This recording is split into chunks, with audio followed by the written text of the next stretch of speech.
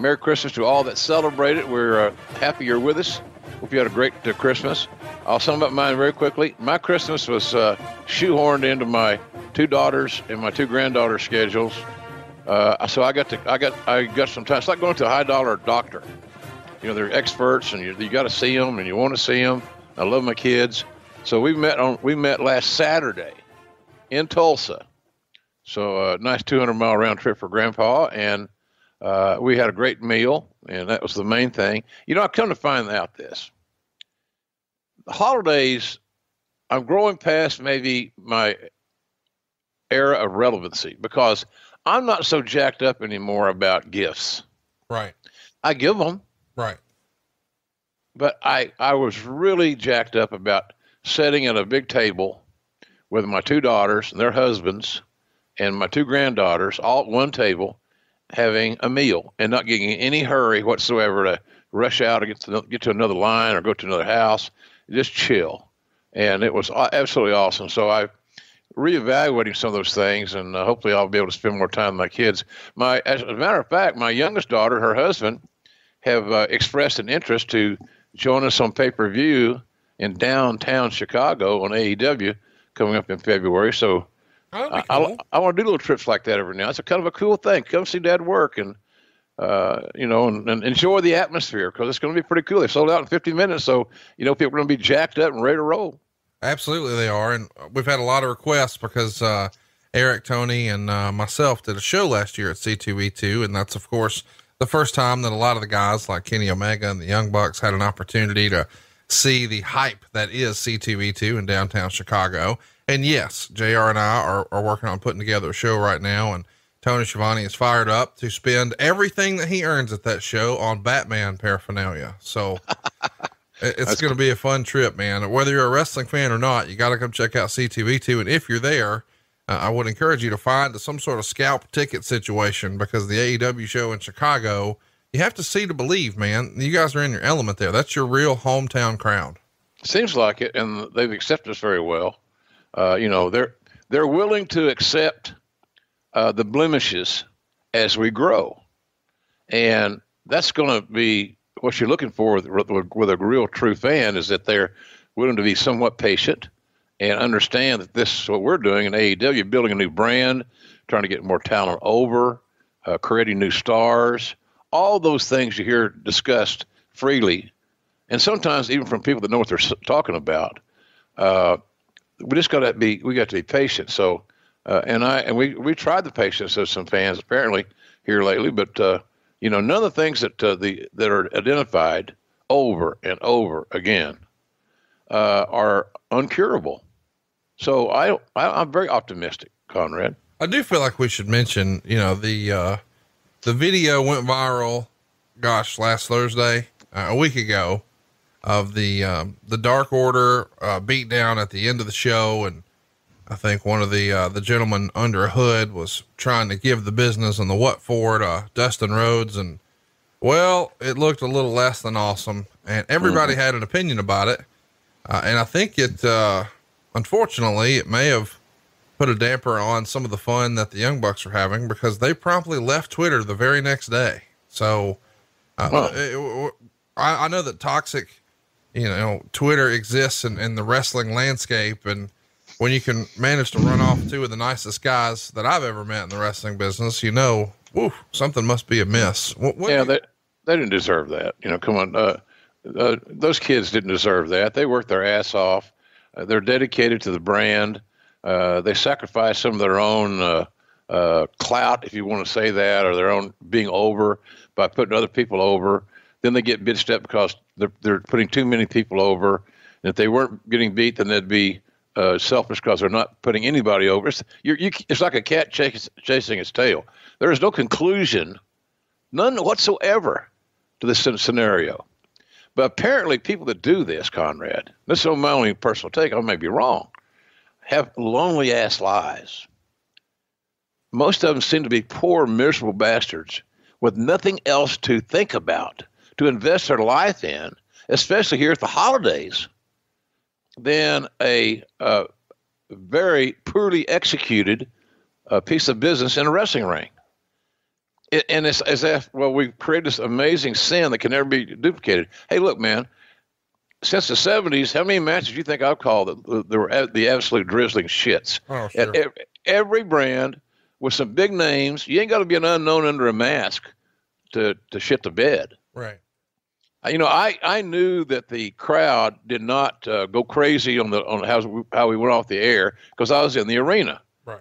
And you can feel those things. If you've done it long enough, you can feel a lot of things. The crowd, and their body English, and their noise they make, and their facial expressions. There's stories being told. That's great market research for all of us to pay attention to. So, but I never knew how bad that one piece of business was until it was everywhere. And a lot of people want to really make sure that I saw it, as if I could go back in time and fix it. Right. Or I could pile on. It was poorly executed, folks. And hopefully nothing like that will ever occur again. And I know everybody that has some ability to change things in AEW are well aware of it. So, you know, I don't know what to say other than, you know, I if I had not seen that clip that went viral, as you mentioned, Conrad, I would not have known just how bad it was. Right. So, hey, not the ideal way you want to go off the air, but god dang, man, come on, folks. It really is. I love what we do. I'm a pro wrestling guy through and through, more than most folks would ever imagine, ever dream, and maybe more than I should be sometimes, quite frankly. I should diversify my life as well. But I'm not on Twitter hiding behind the keyboard, being a big badass or self-professed wrestling expert. And here's what they should do. I'll talk about this on my podcast. Here's what we'll suggest. Okay, well, whatever. I wonder if those guys that are doing that are actually suggesting these ideas to the right people in AEW, or if they're just broadcasting their own shit so they get some clicks. I don't know that. Anybody know the answer to that? I don't know. So I think everything that people saw can be fixed. I'm as excited about this brand as I've ever been. I know we're going to be just fine. I truly believe that, Conrad. It's not just me bullshitting. You know, I'm 67 years old with a 3-year contract. You guys do the math. You know, I'm on the back nine, baby, and I ain't planning on going out of the back nine, less than what I want and what I feel, what I need. So we're going to be fine. This is going to take some time. Okay, so the question is, how much time? I don't know. I don't know that answer. It could. I think in a year from now, we'll be able to see a lot of growth and a lot of things change, a lot of different faces and different roles, new talents coming in. But it's a hard act to balance to keep your incumbents, so to speak, over while getting other talents over. So it's a hell of a deal. So we'll be fine. I really believe that. And I was embarrassed to see what I saw. Did I like it? Hell no, I didn't like it. Who could like it? Right. For God's sakes. So I'll follow them. I'll just admit to all of you, I thought it was the drizzling shits. So that'll be your buzzword to get your clicks on your websites. JR says bid on AEW was the drizzling shits. And you won't mention this, but the drizzling shits can be cured. They won't mention it, I'll guarantee you, because they don't have the balls. They need one of our T-shirts, Conrad. The real reason we're here is not to talk about AEW or T-shirts or the holidays. We're here to talk about a holiday tradition called Starrcade, the 1988 edition. This one went down on December 26th. That's right. Today is the exact anniversary from the Norfolk Scope in Norfolk, Virginia. 10,000 fans are there. We're going to get a 1.8 buy rate for the pay-per-view. And the tagline for this show is True Grit. And this is very much a different time in wrestling. You know, we're very much used to a pay-per-view every month now, and sometimes 2. But here in 1988, there were 3. We had the Bunkhouse Stampede in January, the Great American Bash in July, and now Starrcade in December, closing up 1988. Of course, Starrcade is a holiday tradition. This one is going to take place the day after Christmas, but years prior, it was a Thanksgiving tradition.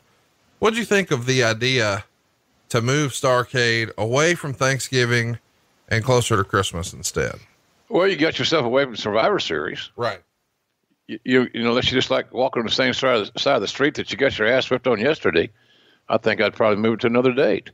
And for many years, As a matter of fact, my youngest daughter and I were, and both my daughters and I were talking about this yesterday or Saturday, that the fact that, there were so many Thanksgivings and Christmases that Dad wasn't there, because we always had in Mid-South, we always had that was major events.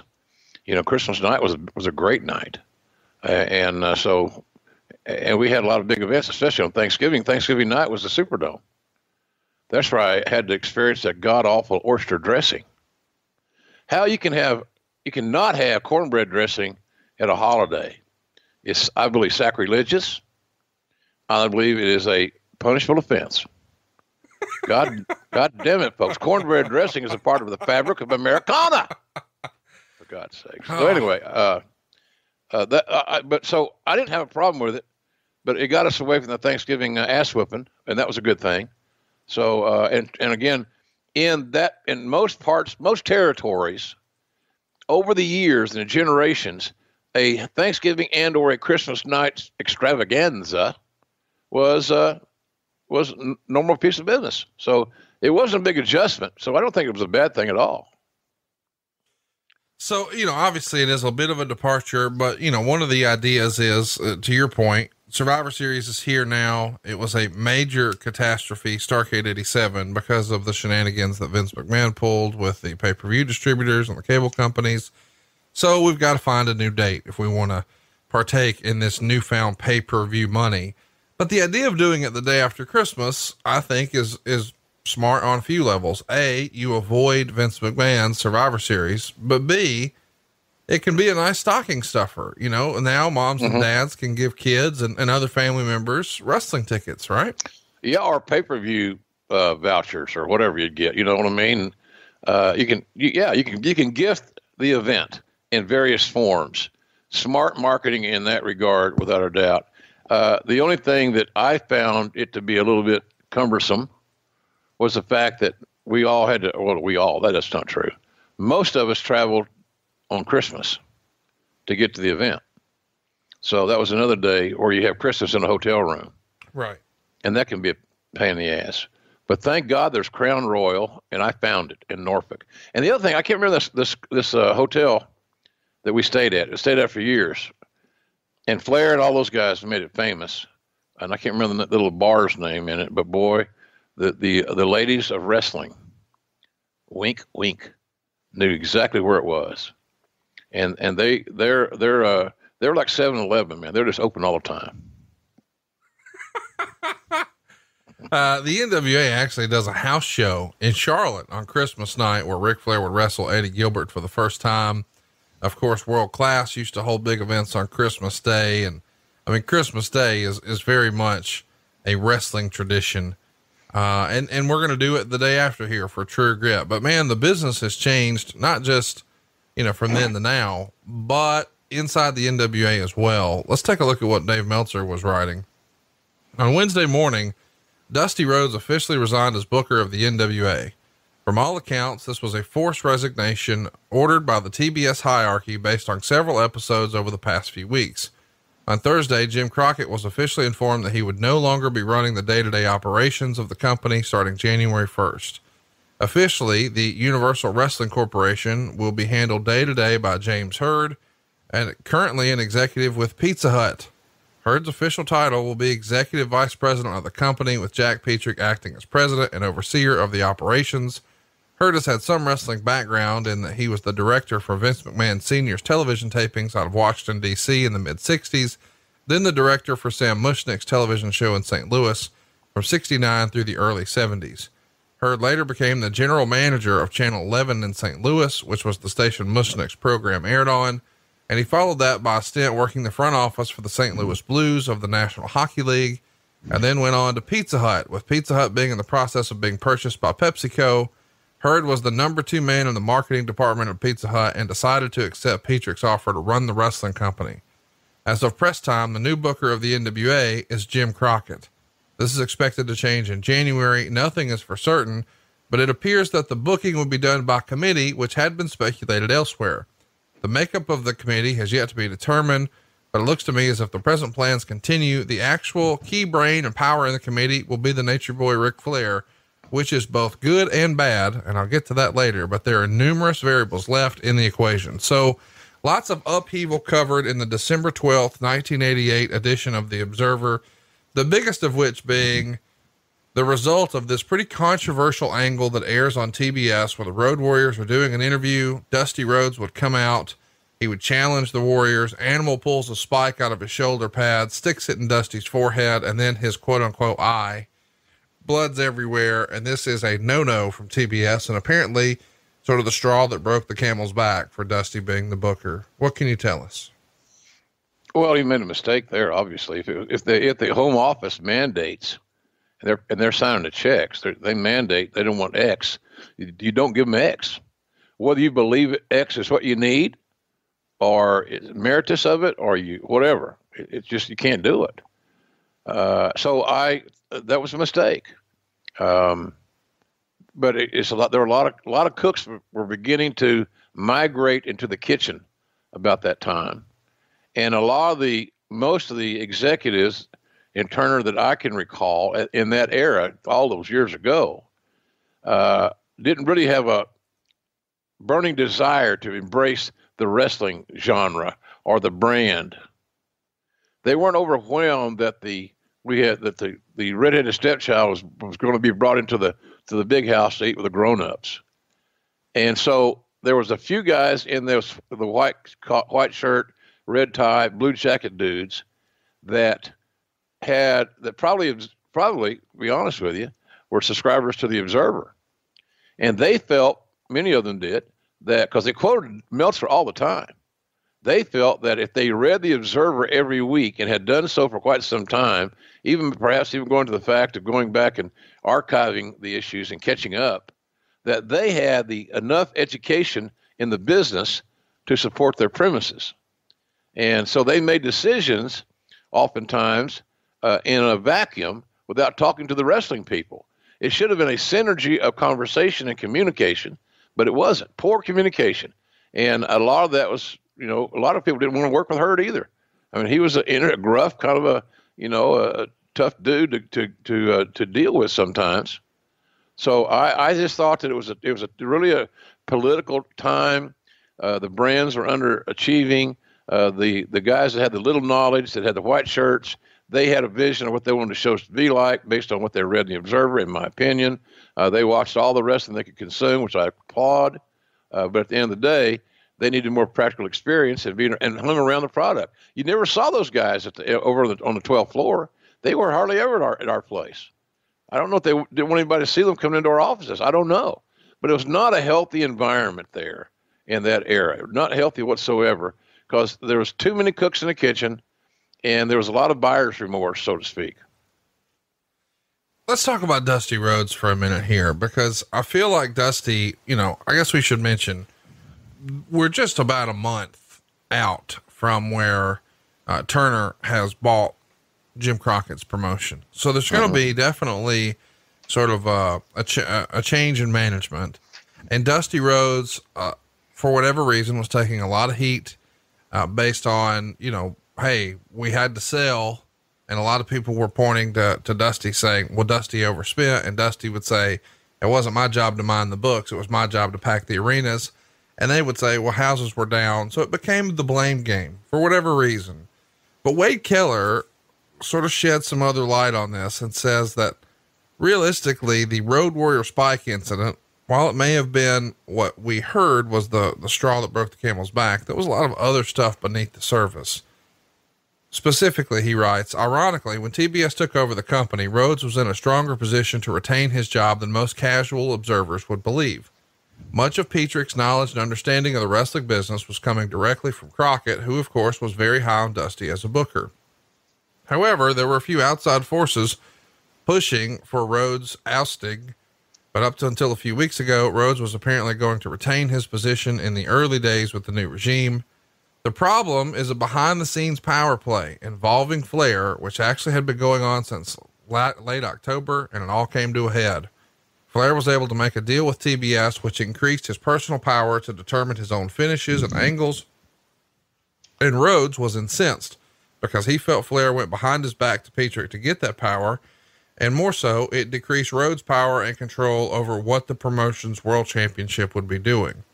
Then a few weeks back, Rhodes tried his own manipulation to weaken Flair's position and booked him for only 5 dates in December. An ensuing blowup occurred over Flair's role in Starrcade, which resulted in the Starrcade main event being changed from Flair versus Rick Steiner to Flair versus Lex Luger, a decision by Petrick made over Dusty's head. Rhodes would then miss a weekend's worth of major shows, claiming the flu, which is where his position weakened. The word was actually put out that Rhodes was as good as gone as a booker, but that word was premature. What appears to have been the straw that broke the camel's back was the angle that aired on November 26th, with the Road Warriors putting the spike in Dusty's eye on TBS with heavy blood and close-ups. The angle was originally slated for the Clash of the Champions show in Chattanooga on December 7th, but Rhodes knew his position was weakening and hurried to get it on the air to get major sympathy back with him and get himself with the promotion's hottest babyface, Sting, against the hottest heels, the Road Warriors, for Starrcade. Apparently TBS had sent a directive to the NWA because a few weeks of blood during the Express angles a few weeks earlier, where Jim Cornette bled heavily after being hit with a telephone regarding blood on TBS, and Blade Rhodes defiantly, and blatantly disregarded the memo and ran his angle anyway. So behind the scenes, I didn't realize this until I did my research this week. Flair and Dusty having heat over what Flair was doing and who was really in control of what Flair was doing is sort of the root of this. Is that what you heard as well? Afford Anything talks about how to avoid common pitfalls, how to refine your mental models, and how to think about how to think. Paula, while certainly you can mess up on $1 million a year, it is far less likely than it is on $30,000 a year. Right. I would meet wonderful people that were struggling with a budget that was super tight. It was 100%. You need to make more money. Make smarter choices and build a better life. Afford Anything, wherever you listen. Well, it was an issue, no doubt about it. There was the trust was lost, I think you could say, between the two. The two great big alpha males that, is the world big enough for both of us? And maybe the world of JCP at that time, Jim Crockett Promotions, was not. That's you go back, it's certainly arguable. But they had, I think they had what they started out as a friendly rivalry. And the reason I say that is because, they did things like, buy one guy buy a big, nice car, the other guy go buy a bigger one. I remember the same story about the fur coats. They had a fur coat competition, I think, unofficial competition. One guy got a big, nice, some kind of fur coat, and the other guy got something more elaborate and more expensive and more ostentatious. But the thing that really sealed it for me, there was going to be a friendly rivalry as it started. I thought it started out was, Dusty was a big fan of the Celtics. Right. And Rick was a big fan of the Lakers. And at that time, the Lakers and the Celtics were the teams in the NBA. They had the great rivalry. They had Bird. They had Magic. They had all these wonderful elements of Hall of Fame players, and all that came together.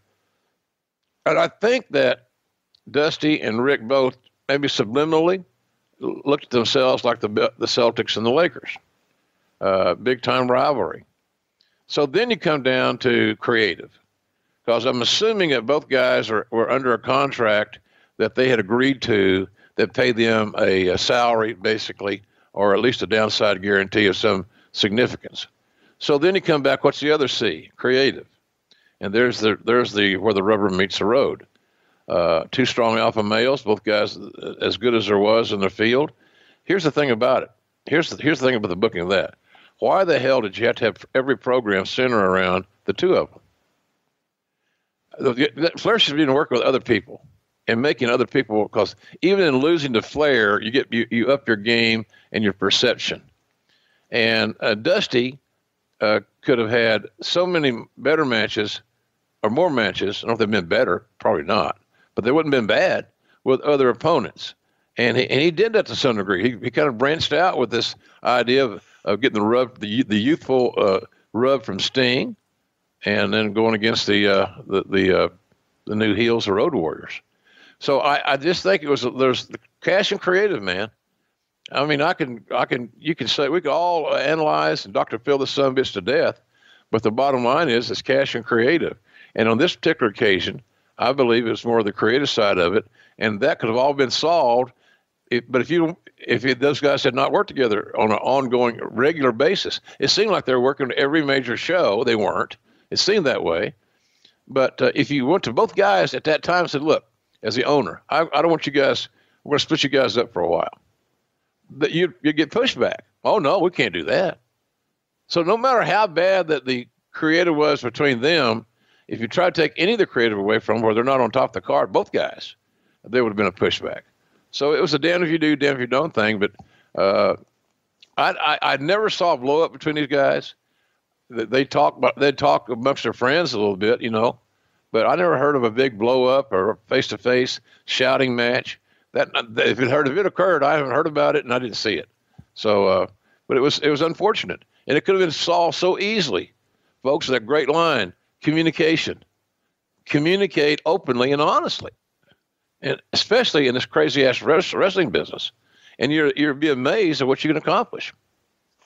How much of this do you think is just spillover from, when Rick was first getting going in the wrestling business, he looked up to Dusty. I mean, he even wanted to call himself Ramblin' Ricky Rhodes, and he dyed his hair and put a perm in it. I mean, he was carrying Dusty's bags. And of course, later, Flair would go on to get a lot of attention as being, one of the biggest attractions in wrestling, just like Dusty had. But then somewhere along the way, people started to consider, Flair one of the greatest, if not the greatest wrestler of all time.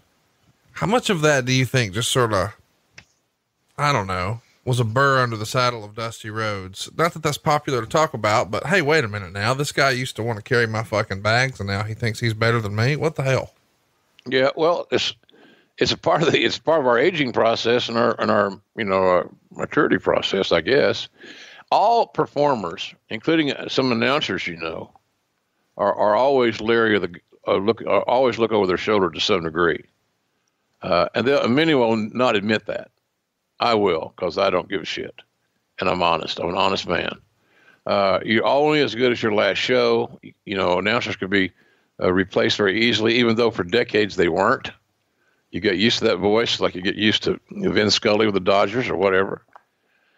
And all that stuff has changed. But I can understand Dusty's apprehensions and the fact that he looked at it not from Rick's point of view, but from those that are supporting Rick's point of view, that it was being disloyal. There was Dusty, who was the top, most charismatic star in wrestling, and that it was Dusty who influenced Rick to become this bigger than life character back when Flair was influenced by the Dream. And that was during those days when Murdoch and Rhodes, that were the Texas Outlaw tag team also. And they were beyond compare. Folks have not seen Dusty and Dick Murdoch as when they were true heels in the AWA and other places, but primarily the AWA, missing a great treat. And I bet you a lot of the wrestlers who listen to the show, and I appreciate them doing it, young heel teams say, how can I get better? You got to watch people that are better than you. And you don't want to say this, but you think it. And by the way, there are a lot of them. And go back and look at the Midnights and the Tully and Arn team and all these other, but go back and look at Murdoch and Rhodes. Go back and look at Joe Hamilton and Tom Ernesto, the Assassins. There are a lot of great teams I'm leaving out, but I don't mean to. I'm talking here. So that was kind of I'm sure I can understand it. But after a while, you think you got to get over it, because it is what it is. You helped a guy get started, and he became really, really good. I would suggest that would be a cause for more being proud than being envious.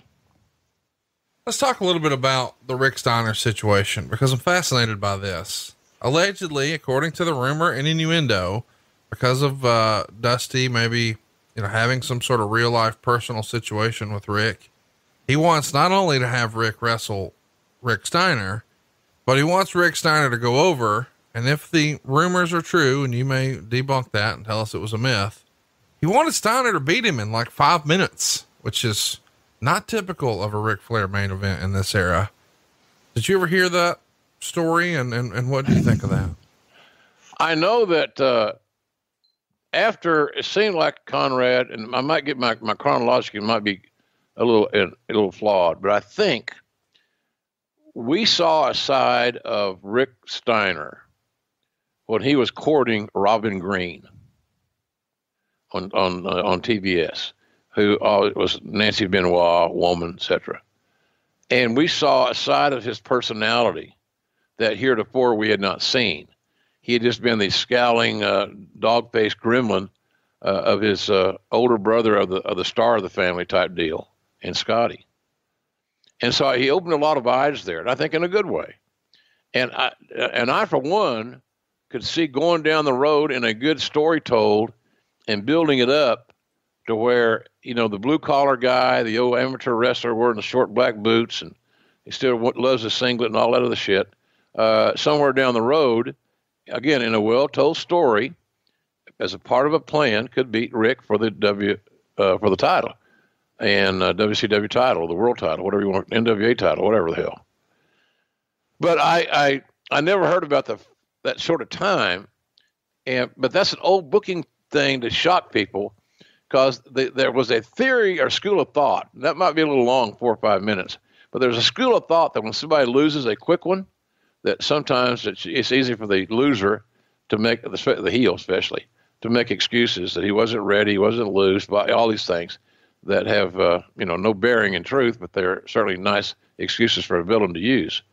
But I never heard the 4 to 6 minute deal or whatever it was going to be. But I did like the fact that you're here's the thing. I like the fact you're separating Rick Steiner, and making him a NWA challenger. And I thought he and Rick would have great matches. I really did. And then what you get there is that you make 2 stars. You make Rick Steiner the single and Scott Steiner the single. So now on your card, you got 2 guys, 2 matches that are going to be high quality, with 2 guys that are over, instead of having 1 match where these guys combine their forces. So never was against Rick Steiner's push. I liked it. But I never heard the story about the quick squash type thing with Nate. Let's talk a little bit about Jim Cornette. He was mentioned here when it was discussed that maybe that was something that first got on Turner's radar with regard to blood. And Cornette has said that Dusty came to him and said, listen, the fans have seen the other guys bleed, but they haven't seen you bleed. So he wanted him to get, quote, a little color. But Corny had admitted he'd never done it before. And he said it was cold inside of the studio. So when he cut himself, he didn't start bleeding. So he does it several more times. And then he bled a gusher all over his white suit. You were there for this. What'd you think? Too much blood, man. It was distracting. It was, hey, look, at the moment, it was dramatic as hell, but there's another deal. It should have been rethought. Somebody Corny should have helped him a little bit there or something, so he wouldn't have cut himself repeatedly when he didn't need to. That's what I'm saying. Was it dramatic? Did it serve its purpose? Oh, hell yeah. Absolutely. But then I thought that angle was kind of dropped to more, it was deprioritized after such a startling thing that happened in the studio. That match should have been on top in a lot of clubs and given some of the other guys some time off, like Nate and some of these other cats are working every day. But that didn't happen. So I thought it might have been a little too much in hindsight.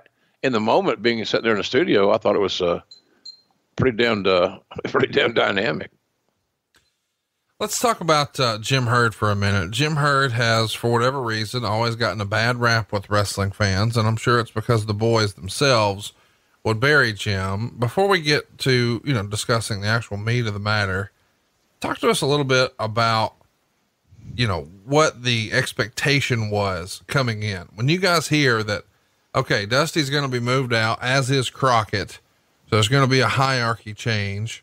And this guy, even though we've sort of all heard the Pizza Hut gaga for years, he was at least involved in wrestling from a television angle for years in well-respected territories. Did that give everyone hope, or was it just Pizza Hut jokes from day one? No, it gave people hope. Anytime you can connect the name, your name, or the person involved in your conversation's name to Sam Muchnick in a positive way, that's a good thing in our business. Anytime you can connect and get the rub from Vince Sr., that's a good thing in our business. So he had some interesting interactions with some very successful and smart individuals on his journey. So we thought, most of us thought that didn't any research. A lot of guys didn't care, but we thought that that was a sign. It was going in the right direction, because there was just so much chaos, turmoil. The dark cloud never seemed to want to go away, and the company was, found itself in a tough spot. Surprisingly, they say they found themselves surprisingly in a spot of, bad business, needed money, all that good stuff. So we all knew that, what's going on here, and how long we're going to be in business. And if Crockett's not going to be in business, which was the rumor, because he found out that the money wasn't there. I guess that accountant's name was Dave Johnson, I think it was. He kind of got half-assed famous because he was kind of blamed seemingly for the lack of communication that they're hurting right now on cash flow and all that stuff. So I think we're happy. I think we were looking for. It was new, Conrad. It was fresh. Let's give it that's what I told guys. We should just give it a chance, because here's our alternative. What the fuck are we going to do about it? Right. Are you going to quit and go to work for Vince if he'll take you? That's what you want to do. That's what you should do anyway. But we got to give this guy, this new regime, and it was not just Hurd coming in. I mean, they're putting the department together. There's secretaries and accountants and all kinds of people. It wasn't a one-man office. It was a whole staffed office. And so that was all that was changing. I met my secretary for the first time. I didn't hire them; they're already hired. So that's kind of how that worked. And so my idea was, hey, I'm single, I'm living in Atlanta. I loved it for many reasons. One I just subliminally referred to, and I'm in the wrestling business. So what the hell? Let's give it a shot, and we did, and unfortunately, it just didn't work out. Jim, let's run through some of the things that Wade Keller is writing are going to change under Jim Hurd, and then we'll move on. But there's some interesting stuff on here that I don't think is all that bad. Here are some of the changes. Number one, wrestlers will get weekly paychecks based on their contract. For example, a wrestler with $100,000 downside guarantee will get $2,000 a week rather than getting paid by the gate and having so-called balloon payments at the end of the year, some of which never materialize. Number two, wrestlers will have their hotels taken care of on the road. Number three, TBS, not JJ Dillon, will handle travel arrangements, and wrestlers will fly from their hometown, not everyone from Atlanta every time. Number four, all TV tapings, both for TBS and the syndicated package, will emanate from a mid-sized arena in the Atlanta area. Number five, the announcers on the syndicated package will remain pretty much the same. TBS will have Jim Ross and Tony Schiavone doing the PM show without David Crockett.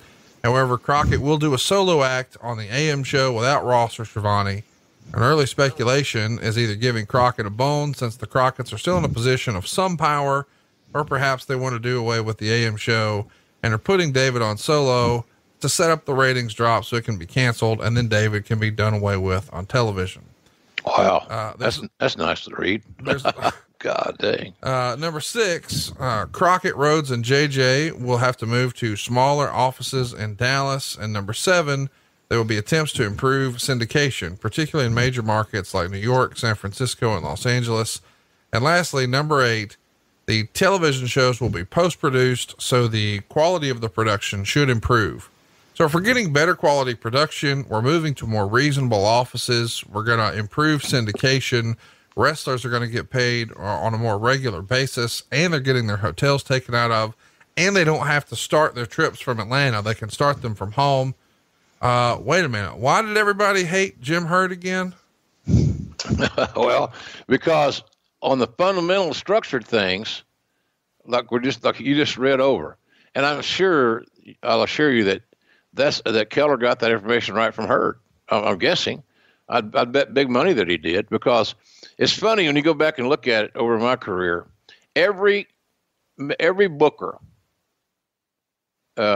without exception, except maybe Ole, but at least every owner or every head honcho of a wrestling company has all talked to Meltzer, and later on with Keller.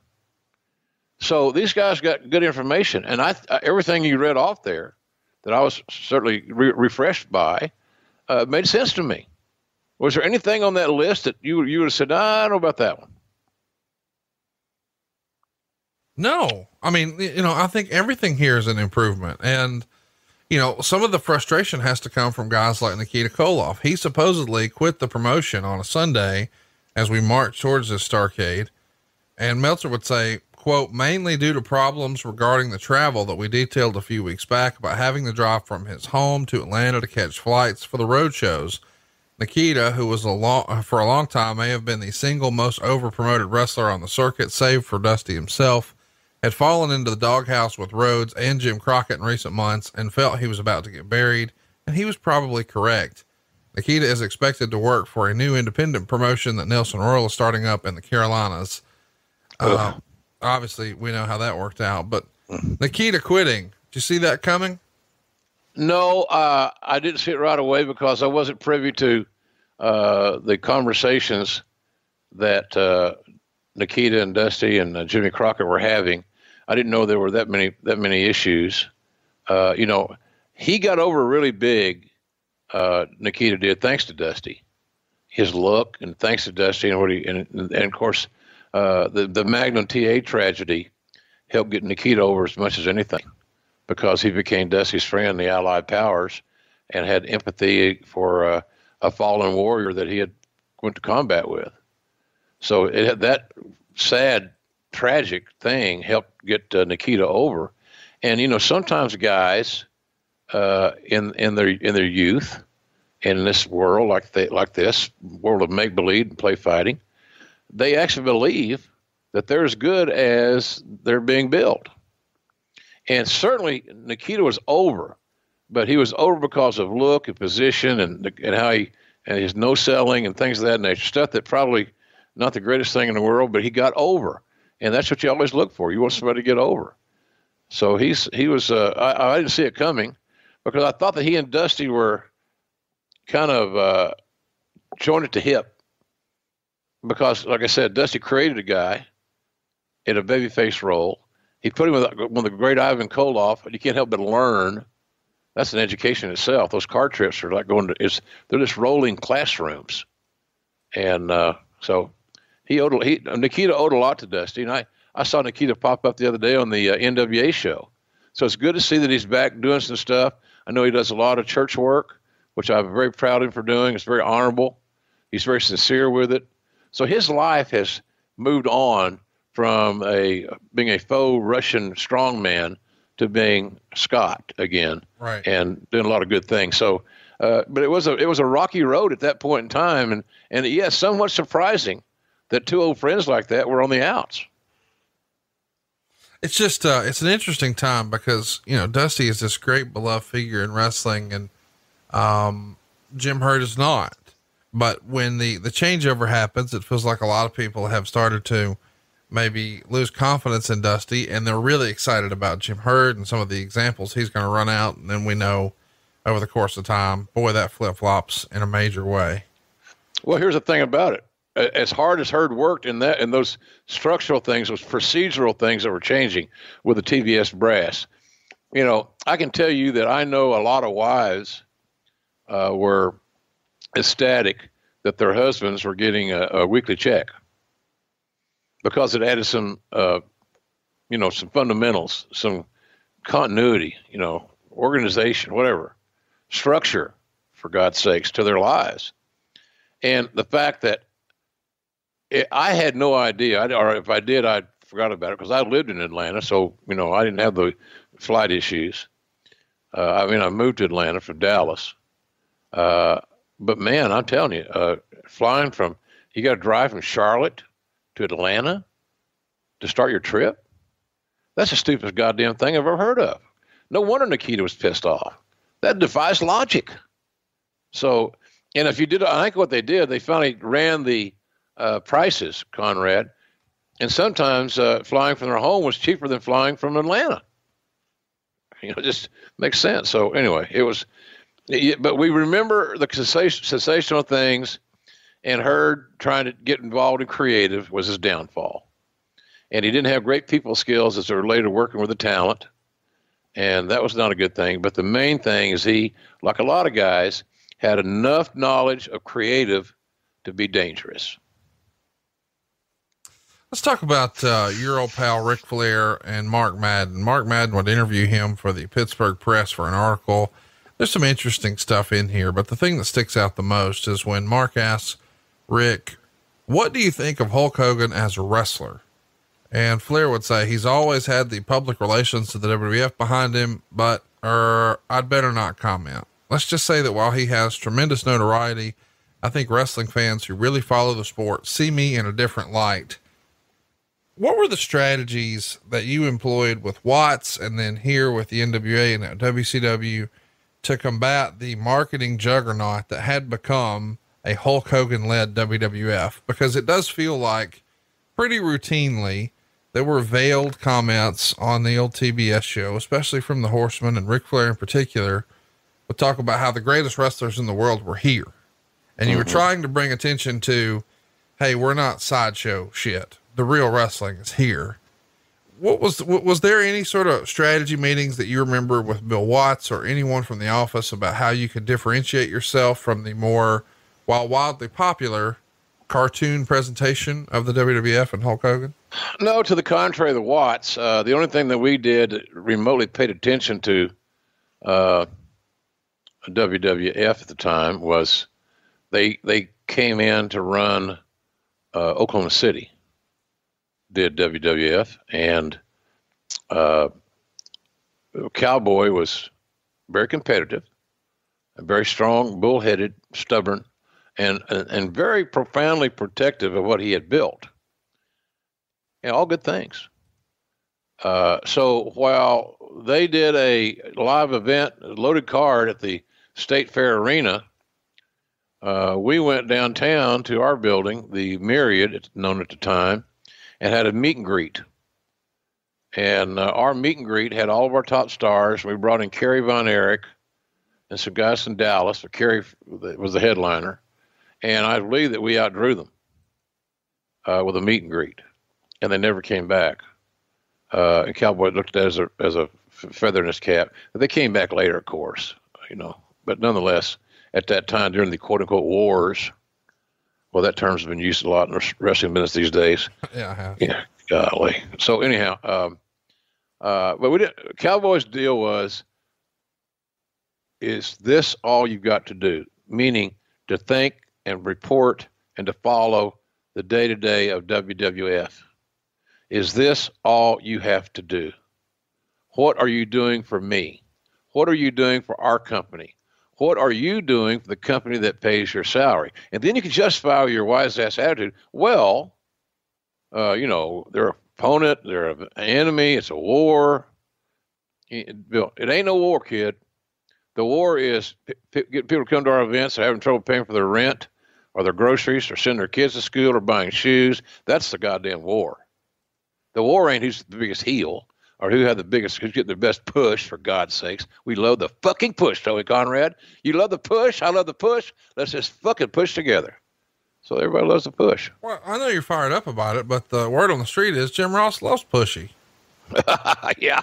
Well, sometimes I've been known to try to act like I'm 40 when I'm 67, but so sue my ass. How's that? But yeah, Cowboy just did. That was him, man. So, but it was a different landscape in Atlanta, because in Atlanta, because of the influence of the white shirted guys in red ties and blue coats, they are always aware because they read the Meltzer Observer and they watch all the wrestling. If you lived in Atlanta at that time, Joe Pedicino and his wife Bonnie Blackstone, had that show on Channel 69.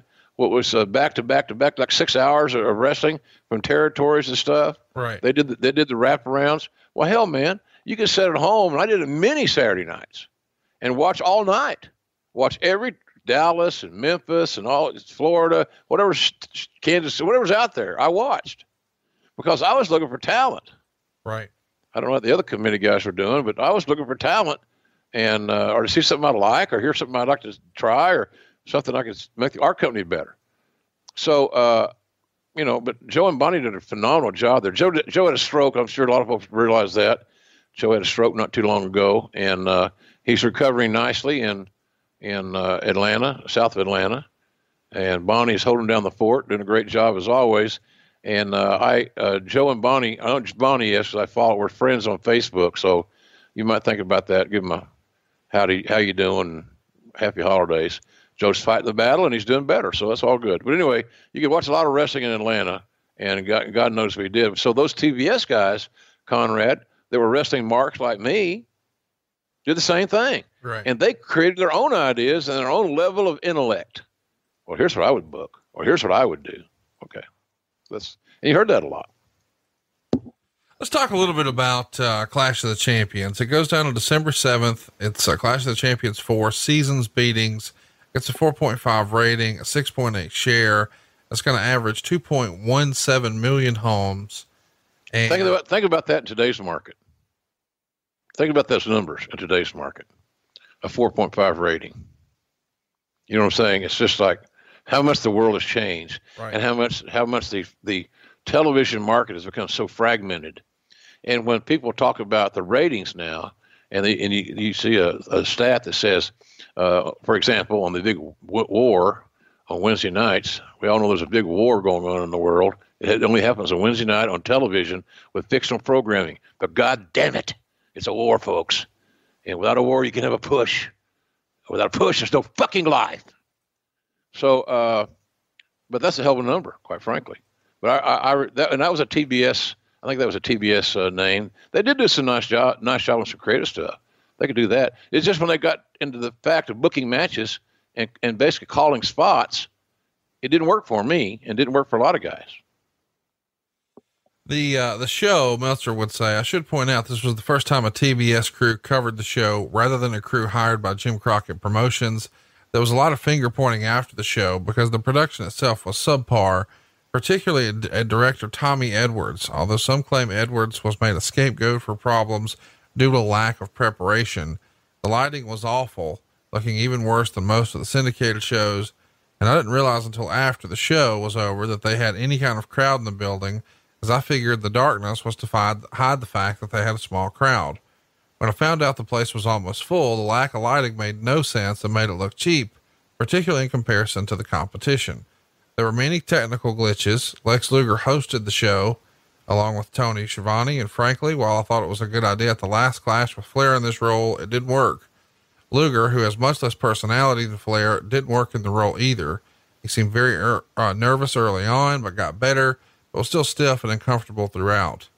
I think, that Meltzer sort of breaks down the entire card from here, but the thing I wanted to circle back to was, since you were involved in this a little bit, how the production being switched over from being handled by Jim Crockett Promotions to TBS was a bad thing, because on the outside looking in, you're like, wait a minute. Well, those were wrestling people and these are TV people and it's a TV show. So from a production standpoint, this seems on paper like an upgrade, but in execution, not so much. Not so much that night, but on the big picture and going forward, I believe it's the right thing to do, because we knew that TBS cameramen and directors and producers and audio guys and graphic people, et cetera, all that shit. They'd done baseball forever. They remember back in the day, TBS had the SEC football package. That's right. And so they did a live SEC football game all season. And so we knew that they had the sports ability. They had the equipment. Could we find the individuals that had the aptitude, especially the shooters, the camera guys, the aptitude to want to be there and invest in the product? And we eventually found that not too long after that, because going forward, some of those other in that regime, when Keith Mitchell took over, things got better. Keith Mitchell's now the head of production for AEW, but he did it for Fritz, he did it for WCW, did it for Dixie. So Keith's the best. But Tommy Edwards got a short hand on that deal. He got that damn thing dumped in his lap. Now, you could ask this question. Was he ready for that role? I don't know that. I don't know that he wasn't, by any stretch of the imagination. He produced Tony and my studio show and the stuff we did in voiceovers. And that was, sometimes like pulling teeth. Ironically, when I was doing voiceovers for Access TV and the New Japan brand, Tommy is a director of the late edition Sports Center for ESPN with Neil Everett and whoever else the guy is, Jay Harris, I think. So Tommy's not done bad. No. And I seen we shoot the shit and talk to him and got reacquainted and got our numbers exchanged and everything. So Tommy's a talented guy. He might have been in a little deep water for that first go around because they had no time to prepare and to shoot something before they got there. You'd think, well, let's go up to Gainesville and shoot something. Let's go set up and let's do something that will prepare us to do a great job of doing live TV because there are no retakes. There is no net. And that didn't happen. So it was all on him, and some of it was not as pretty as I'm sure he would like it to have been. This show, I want to mention again, this Clash of the Champions, is Jim Crockett's first show as the quote unquote booker. Of course, at this point, Dusty Rhodes has been demoted, and the main event is Ric Flair and Barry Windham taking on Jim Cornette's Midnight Express, a road where Animal would win the NWA 6-man titles for himself and his partner Hawk and Paul Ellering by beating Dusty Rhodes in a singles match. Ivan Koloff had one arm tied behind his back against Paul Jones. Steve Williams would pin the Italian Stallion. The Fantastics would win the U.S. titles over Ron Simmons and Eddie Gilbert. We recently covered this show with Tony Schiavone, but I didn't realize at the time when we were covering it that this is actually Crockett's first show as a booker. What did you think of Crockett as a booker? We know it's going to be short-lived, but do you remember this show in particular or any of the creative thinking, oh, I don't know if I'd do this? Not really, because you got to give a guy a chance. Right. And to see how it's going to work. And if the talents are doing their job, when they see how they're booked, their mind would start thinking at that point, how can I go into this scenario and win? How can I go into this scenario and lose? And how can I go into this scenario and work a return? So there's things that you can put together in your head, even not knowing what you're going to be asked to do that night or told to do, instructed to do, whatever you're comfortable saying. So, Jimmy was trying hard. I remember he was really going not overboard, very thorough on his enthusiasm and his instruction. So, and for a lot of us, he hired us. So, you're just going to be loyal to a guy, at least I am. But I thought that, look, you never know how these shows are going to work out.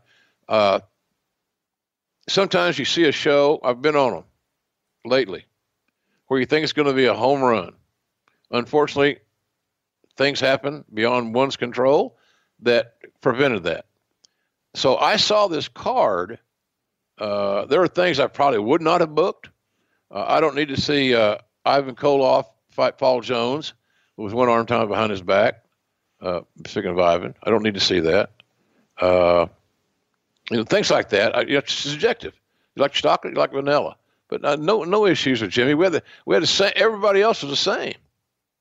Everybody else was in place. It's just that Jimmy had taken a layer off between Dusty and that everybody else stays the same and replaced it with himself. So it wasn't that big a change in that respect as far as communicating and all that, but subjective, creative is so subjective, Conrad, as we've talked about many times. You can look at it on paper and say, God damn, man, this is going to be awesome. I love this. And then it's like a fart in church. Just don't work. Right after Clash of the Champions, Meltzer would report the future of Dusty Rhodes, the wrestler, is still uncertain. The word is that Rhodes will work through Starrcade, but nothing is certain about that. Nobody in the NWA seems to think that Rhodes will be around for the long haul. Rhodes has been negotiating with Vince McMahon, but no deal has been reached, and some in Titan swear that no deal will ever be reached. Other stories going around include Rhodes and Bill Watts opening up their own promotion, or perhaps Rhodes going to Florida with some of the NWA guys and opening up his own group. But at this point, that's all in the talking stages.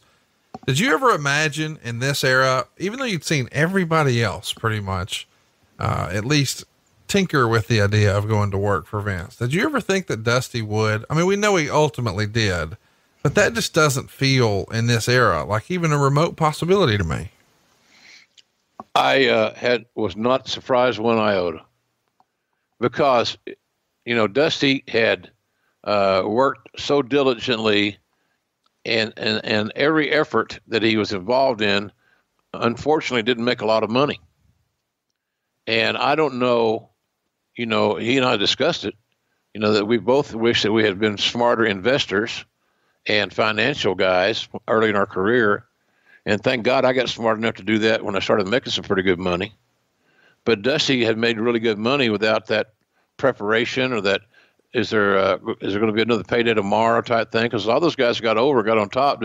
They just felt so invincible that those paydays were just not going to stop, man. I'm going to keep singing my hits and keep selling those records and selling out those concerts, man. It's my sound. So I thought that he would go to work for Vince, if that's what it came down to pay his bills and put some money in the bank and pay his taxes and all those things. So it didn't surprise me whatsoever. And it will never surprise me when somebody goes to work for another company, because, again, Conrad, what's it all about? Cash and creative. There you go. Let's talk about who's coming in. Meltzer would say that Steve Casey is going to come in on January 16th. Michael Hayes will be here on January 23rd. Butch Reed is expected to start on February 1st. Brian Pillman's going to be coming in, and there's a good chance that Jimmy Garvin is going to return. And they're talking to Terry Gordy, but Meltzer would say that's doubtful, because Gordy is making great money in Japan, doesn't want to do anything to risk that Japanese deal, and as a result has already turned down Vince McMahon several times. So he's doubtful that he'll come in. We know that most of these wind up happening, but Gordy, do you remember there ever being even a hint that, hey, we're going to get him full time on a regular basis here in WCW? Well, I think that's one of the reasons we were so excited about getting Michael Hayes in. Right. Although Michael Hayes is a great manager, I thought he was one of my favorite broadcast partners back in the UWF days for Cowboy. He's a natural. He's very gifted in that regard. And like I told Paul Heyman, made it famous in the show, Michael Hayes is easy to dislike as a wrestling villain. Right. He knows how to play that role. So maybe getting Hayes in place, and then we get Garvin in there. So now you got Hayes and Garvin could theoretically be together, and Garvin playing the Buddy Roberts role, but you need a big killer, because no matter what, we all know, and all due respect to everybody else, the other two dudes, Terry Gordy was the straw that stirred the Freebirds drink. Right. Without a doubt. And that's not a knock on Michael or Buddy whatsoever. He was that goddamn good, speaking of Terry Gordy.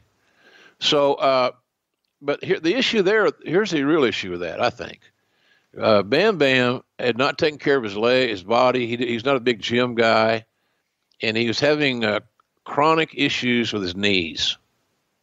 And when you're 300 pounds and you're doing things that 300 pounders aren't necessarily supposed to do or don't normally do, and a lot of those endings, those little journeys, those bumps end on your knees, cumulatively, it can really be taxing. And I think that was what was beginning to happen to him. I'm sure the arthritis was next. He probably needed some surgeries, truth be known. But I think he was trying to extend his wrestling mortality by wrestling fewer dates, but still making good money. I think that's the biggest reason we didn't get Terry Gordy in WCW. And then we were able to do that later on with Dr. Death. I believe that's later on, yeah. And but that was under different circumstances as well, limited dates. So he wasn't going on the road to do much. They were going to work on TV, or TV act. So, but we couldn't get him at that era. He was too hot in Japan, probably making 10, 15 grand a week. That's pretty damn good money for a part-time gig. Let's talk about this schedule. We've talked about how crazy this schedule could be at different times. And before the biggest show of the year, Starrcade, Meltzer wrote, in typical NWA fashion, check the schedule out the day before their biggest show of the year. The guys work twice on Sunday, an afternoon shot in Greenville, South Carolina, and a Christmas night shot in Charlotte. Then flights from Charlotte on Monday morning were directed to Washington, D.C. rather than Norfolk, Of course, that meant the day of the biggest show of the year. After the guys had worked twice the day before, they all had to drive 200 miles from DC to Norfolk, and they were supposed to arrive by 4 p.m. in Norfolk because they wanted to go over the show early. I believe there were a few wrestlers who weren't even issued tickets for the flight and actually had to drive from Charlotte. And while this scenario is not unusual in wrestling, even the WWF wrestlers who regularly go through it, at least Titan doesn't make them go through those hassles when it has its pay-per-view shows. Yeah, bad management, man. Look at it any way you want. It's illogical. Somebody's not paying attention. There's too many cooks in the kitchen. Where does the buck stop? Who's going to take responsibility? Hell, it sounds like America. That's where we are. So it was just the left didn't know what the right was doing. Nobody wanted to take responsibility, culpability. You know, I kid people about my title in AEW, Conrad. You know, I've had laughed about this over a mule or two. That is, I'm the senior advisor. What that means, folks, is I'm the oldest guy on the goddamn roster. That's senior, get that? And as the senior advisor, by the way, I created my own title. Tony says, you need a title. Okay, so how about this? Because I didn't really want to be an EVP or a VP or a VVVP or nothing. I've done all that. I said, how about senior advisor? It's fine. And here's my reasoning for that. As the senior advisor of AEW, now get this quote right, folks. As the senior advisor of AEW, I can feel freely to embrace in all the success that has begotten us as my idea. When something is a stinker, I know nothing. That's the senior advisor. So we had nothing there, man. Our manager was. You look, anytime you sign, look, Conrad, you and I both are wrestling fools. Maybe too much sometimes. I really believe that in our lifetime, there have been points in our life where we probably were a little bit too crazy about this shit. And I'm still crazy about it. And I'm going to always be till my time's up. But man, I'm telling you, there was just nobody there to keep the rudder in the water. And the big issue, wrestlers are the worst people. J.J. Dillon is the exception to the rule. J.J. Dillon is the most well-organized, structured wrestling person to do normal business tasks as anyone I've ever seen in the business. So it'd be like comparing J.J.'s organizational skills with Patterson's organizational skills. It's laughable. Now, if you want to compare their finishes and their creative work, that might be laughable as well on the other side. So that was what McMahon did. He found people who could do a good job. He put them in the role that they could succeed in. But we had not been in WCW at that time long enough for anybody to know who had skill level, who could do things other than just what their one little niche job was. And for me, I wanted to know I could do a whole lot more than announce because I thought it would help my job security. The more tools in a toolbox, the better job you're going to do, and the longer you're going to be able to do it for the most money. Simple deal. So, but it was embarrassing. God, when I read that stuff again, it's just how hideous, how stupid. But when you're not, and look, when you don't have a jersey or you're not in the huddle, I don't feel guilty about it. I feel bad for the boys. But you know, if somebody had been able, if I had been able to be a bigger role, have a bigger role in it, but there again, trust, ego, you know, all this other shit. So, but it's sad. I read this, I'm appalled, to be honest with you. Let's keep it moving here and talk about the show. Starrcade 88, we're finally here. Meltzer would say, for those of you who missed the show, there were very glaring production weaknesses. He's going to be very critical of that. When they would switch camera shots, you would hear a noise that would annoy you. The sound would be screwed up several times during the show, including a backstage interview that Magnum TA was conducting with Rick Steiner. It also went out for 3 minutes during Steiner's match with Mike Rotunda. There were once or twice when Bob Keidel had a dead mic and he didn't even know that was the case. So lots of production sort of snafus here. But he was very complimentary to you guys. He says Jim Ross and Bob Keidel not only called the matches well and got across the storylines excellently, they also threw in quite a bit of subtle facts and intelligently approached analysis. Tony Schiavone's role as host worked a lot better this time than it had in previous shows, where his wrestler co-hosts have either looked uncomfortable like Lex Luger or seemed like they could have been used in a better role on the show like Ric Flair. They did locker room interviews for the first time at an NWA pay-per-view event. So, it's not all bad. Maybe there's some production hiccups, but he's very complimentary of you, Tony, and Bob. When you watch this show back for the first time in a long time, how do you think you, Bob, and Tony did? I thought we had a nice show, a nice show. Like I said so many times here, hearing Bob's voice and knowing that I got the opportunity and the privilege to sit next to him for all those years, in a unique time, because Bob was there and heard all the unrest in the JCP offices in Charlotte. He knew that things weren't going peachy. He understood that there were some crises, cash flow crises and so forth. And then all of a sudden, JCP is no longer in business. And he was retained there by Turner, which is great. He was always the number one guy, had been for years until Tony came in Mid-Atlantic. Bob moved to NWA Pro, and Tony was on Worldwide. Then I came in as Bob's partner. They said, Bob, we want you to move over to another chair. So go from doing play-by-play on the number 2 show to doing color on the number 2 show, and let this new guy you don't even know do the play-by-play. So he did not have to like me. But I gave him every reason to like me because I really liked him. I loved his work, his straightforward. He didn't tell you what time. He just told you what time it was, not how to make the watch, et cetera, et cetera. So I thought we had a nice show. But listen to Bob's work, knowing what he went through and the unrest and uncertainty at that time at his age was unsettling. But he didn't let it bother him. And our show was smooth as hell. And Tony's great in that role. Tony's a hell of a play-by-play guy. We all know. And, I love working with him on AEW on Wednesday nights. But, boy, in that role, the studio guy, the point guy, he's really, really good in that role. So I thought we had a nice show. And it wasn't up to us to make it good creatively. All we can do is to narrate what we see and provide the lyric to what we hear, in essence. And so that's what we have to work on. But I thought we came through it okay. Let's talk about the matches. Steve Williams and Kevin Sullivan are going to beat the Fantastics to capture the United States Tag Team Championship. 15.5 minutes. The match gets 3.5 stars. The Fantastics are one of the forgotten great tag teams that I feel like aren't discussed nearly enough. And this really showcased how talented these guys were. And an interesting sort of makeshift tag team. Talk about a clash of styles. Steve Williams and Kevin Sullivan, your old pals. What'd you think of this one? Well, I echo what you said about the Fantastics being underrated or not talked about enough. The problem that Tommy and Bobby had, well, the perception was they very closely followed the Rock and Roll Express into a lot of territories, and that's a hard act because there's some similarity there in presentation and tandem offense and there's style and so forth.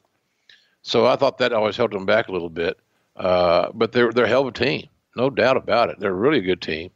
And as for a babyface team, they did everything you needed to do. The women loved them, and they loved them back.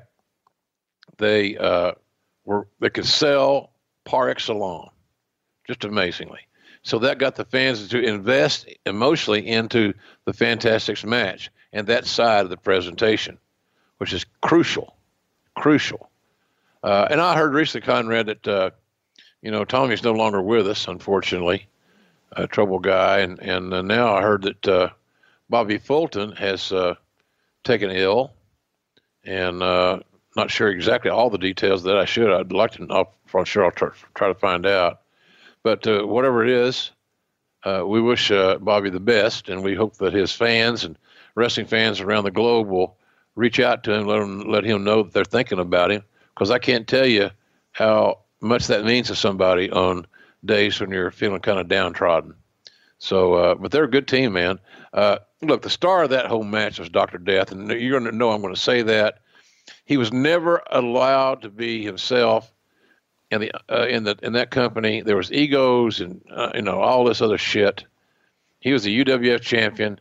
It was how good would it have been to let him go for a year, beating UWF guys, let Flair go for a year, maintain the title, all building to the Dr. Death Flair match, $1 million match to two champions against each other at one pay-per-view. It was like found money. You tell a long story and you give a payoff, and the payoff would have been Flair would have gone over, and then you could make an argument to go the other way. But bottom line of it is that he was underutilized, but he was the star of that equation. But I thought those guys did a nice job, and it was. I thought the ratings were pretty close to good. I thought it was a really good match. It was a damn good opener for sure. Damn good. No doubt about it. Doc as a heel, you prefer him as a baby or a heel? Heel. Yeah. Heel. I think because he is so nasty, God bless his soul, very physical, bully type persona, not Steve Williams, but this Dr. Death persona. So he was a great villain, but he's the kind of guy that you get going as hot as a heel, and then somebody turns on him, or some, back in the day, you'd bring in a quote unquote foreign heel that would cross Dr. Death and question his patriotism or something. Then you could have he'd be a big baby face, just like Cowboy used to do from time to time. It's a layup, easy booking, but he's better as a villain. But I think about him a lot too, boy. He's certainly one of my favorites of all time, and I just wish his life had ended a little bit better. Obviously, cancer's a bad bitch, man. Yeah, no doubt about it. Let's keep it going. Talk about an interesting feud here, to say the least. Jim Cornette on one side, Paulie Dangerously on the other, and they're both managing a different version of the Midnight Express. They get 17 minutes and 26 seconds. As you might imagine, Jim Cornette's version is victorious. 3.25 stars. It's cool to see this for a lot of reasons. Over the years, Jim Cornette and Paulie didn't exactly get along. They both will go start their own promotions, Smoky Mountain and ECW. Two of the all-time great minds in wrestling, two of the great managers in wrestling. I like the concept, but I don't know that I really enjoyed new versus old. I feel like, as you and I have talked about, anytime you put the word new in front of something, it's usually not going to work. And that certainly seems to be the case here, but the wrestling itself, pretty damn good. What did you think? Yeah, I like the match. Bell to bell was very compelling. A lot of Hall of Fame level talent in that thing. And it's just funny how over time the rivalry between Cornette and Heyman evolved. Because, and I've told them both this in front of each other at the same time. You guys are so goddamn much alike. I don't understand why you can't like each other. One just wears better clothes, and they'd all cuss me out and have fun, but really they're so much alike, so much in common, all the way back to photography days as teenagers at ringside. God Almighty, same trail they traveled, just different parts of the country, different time zones, I guess, different area codes. So I love that match, and look who you had in it, man. I mean, there's some cats in that thing that could go. Dennis Condrey's a bad dude, man. He could wrestle with anybody, and there was nobody I've seen in years that can do more things better than Bobby Eaton. I'm so proud that they got to have a little celebration for Bobby here a while back and raise some money, which is great. I salute the guys that were there, but Bobby Eaton was incredible, absolutely incredible. The Midnight Express, Stan, Bobby, Dennis, and Cornette should all be in any major Hall of Fame, including WWE, without a doubt. And if they don't go in, it's a political issue, because the excuse can't be, well, they didn't have a long and distinguished enough career. So if the WWE is the caretaker of the business as they purport, I'm not going to disagree with that, then how could you not induct the Midnight Express into the WWE Hall of Fame? That's my question. So, yeah, I like the match. I like the angle. We talked earlier, a little too much blood maybe in hindsight, but was it dramatic to get my attention? Yes. Was it underutilized after that point? In my opinion, it indeed was. Let's keep it moving here and talk about the Russian assassins. They're going to keep their masks, and Paul Jones's job by defeating Ivan Koloff and who Meltzer would call the junk food dog, and 6 minutes and 47 seconds. Meltzer would say this match wasn't good, nor did it have much chance to be good, but at least it was watchable and didn't hurt the card. That's arguable. That's arguable. I think it did hurt the card. It didn't need to be booked. It gave guys work. Right. It filled spots on the card. It was cold by and large. And look at the chemistries of the match. How could the match, looking at the individuals and the bodies and the age, et cetera, the limitations, how could it have been good? It could not. That match in that form should not have been booked. Dark match, maybe? Yeah, maybe. Yeah. I mean, there's decent talents. There was just no angle going. There's no hard story. JYD's best days are long gone. Ivan was getting limited because of his age. The Russian Assassins, Jack Victory was in that group. He's a damn good hand. But he was a mass guy that was perceived as a preliminary team. They weren't main event level guys. And Paul Jones had been, was a real good manager, but he'd been kind of downgraded to C level, like C as in Charlie. So I didn't think that match needed to be booked. And I think Jimmy looked back at some of his guys that he'd been around him for a long time and trying to get guys work, and he booked it. So it would not have been my choice.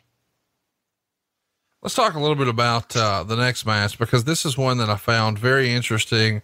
I was really looking forward to it, but I thought it was too long. Mike Rotundo is going to lose the NWA TV title to Rick Steiner. Kevin Sullivan is here above the ring in a shark cage, which is always fun. Meltzer liked it, gave it 3.5 stars. And he would write, they had lots of heat early and the execution between the two was great, although the pacing was more deliberate than in the earlier matches during the early part. The match picked up about the 10-minute mark where they did a high spot, ending with Steiner taking an incredible bump out of the ring, full speed. And here's the quote that tickled me. Steiner is one of those guys who either legitimately is so tough that he can do anything to himself and it doesn't knock the wind out of him, or he's just plain insane. Probably a little bit of both. What'd you think? Meltzer would say that the place popped like crazy for the finish, which he says made it very unique. And, it was such a sustained pop that it made Steiner a stronger babyface in the eyes of the fans. I agree with that.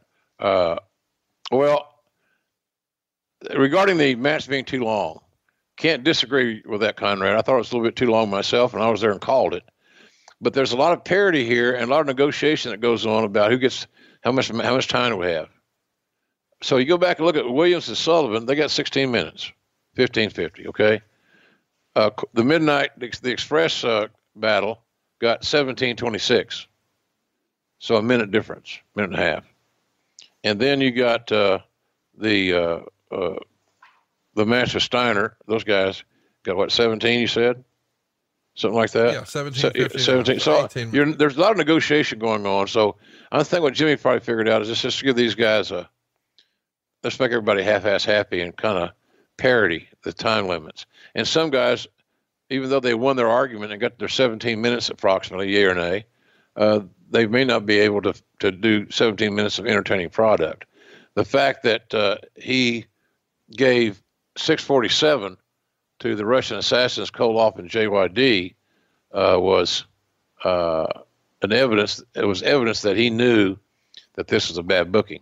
And there's also a story about this match may have been booked and may have been advertised before Crockett got the final. I don't know, but sure as hell don't hurt my feelings to get the eraser out, the most powerful weapon in wrestling, and fix that problem. But you see what I'm saying? There's the backstage, the negotiations for time. All those guys trying to lobby for the most time because they think they have more time they can get over because they're egomaniacs and not recognizing the fact that sometimes you're given too much time that you can't look great doing. No argument for me. The next match, more of the same. We're going to get a long match here, but this time it's definitely a clash of styles compared to what we just saw, but they still pull it off. Barry Windham is going to be defending his United States Championship against Bam Bam Bigelow. And of course they get 16 minutes, 17 seconds. Windham retains. He wins by count out though. And Meltzer would say, in a match which showed that Wyndham is the heir apparent to Ric Flair's longtime role as the best all-around wrestler in the business, not only does Wyndham have the work itself down pat, but he's developed into an excellent smug heel over the past few months and has improved his work to where he can carry a good wrestler to an excellent match and most anyone else to a good match as well. Well, he'll get to prove his mettle in January since he's booked with JYD in the main event throughout the Atlantic coast. Meltzer gives this 3 3/4 stars. And this really, if you're sort of sleeping on Barry Windham as a great performer, anybody could say, well, go watch his match with Ric Flair here or there. This is Bam Bam Bigelow. Not to say that Bam Bam couldn't go, but a much different style worker, a much different size worker. And they get a lot of time, 16 minutes, 17 seconds. What'd you think of, Meltzer's comments that, Wyndham's going to be the heir apparent and seemingly a natural? He wasn't, from what I understand, known to be a great gym guy. He just had incredible cardio and an uncanny sense of timing and always found himself in the right spot. Yeah. Good DNA. Black Jack was specimen, big athletic, super heavyweight guy, 300 pounder that could, great football player. Bear Bryant tried to recruit Barry's dad, Black Jack Mulligan, to come to Texas A&M back in the day. Highly recruited, Bob Wyndham, big time lineman that Bear coveted, but I don't know if grades or whatever else, the Marines or something got in his way. Barry's a natural, man. That's all you can, that's easy as covers. It's an easy way to say something that maybe, what does it really mean? It means that he adapted to things quicker than others. A natural is somebody that can learn something once and it sticks with them. It becomes just absolutely automatic.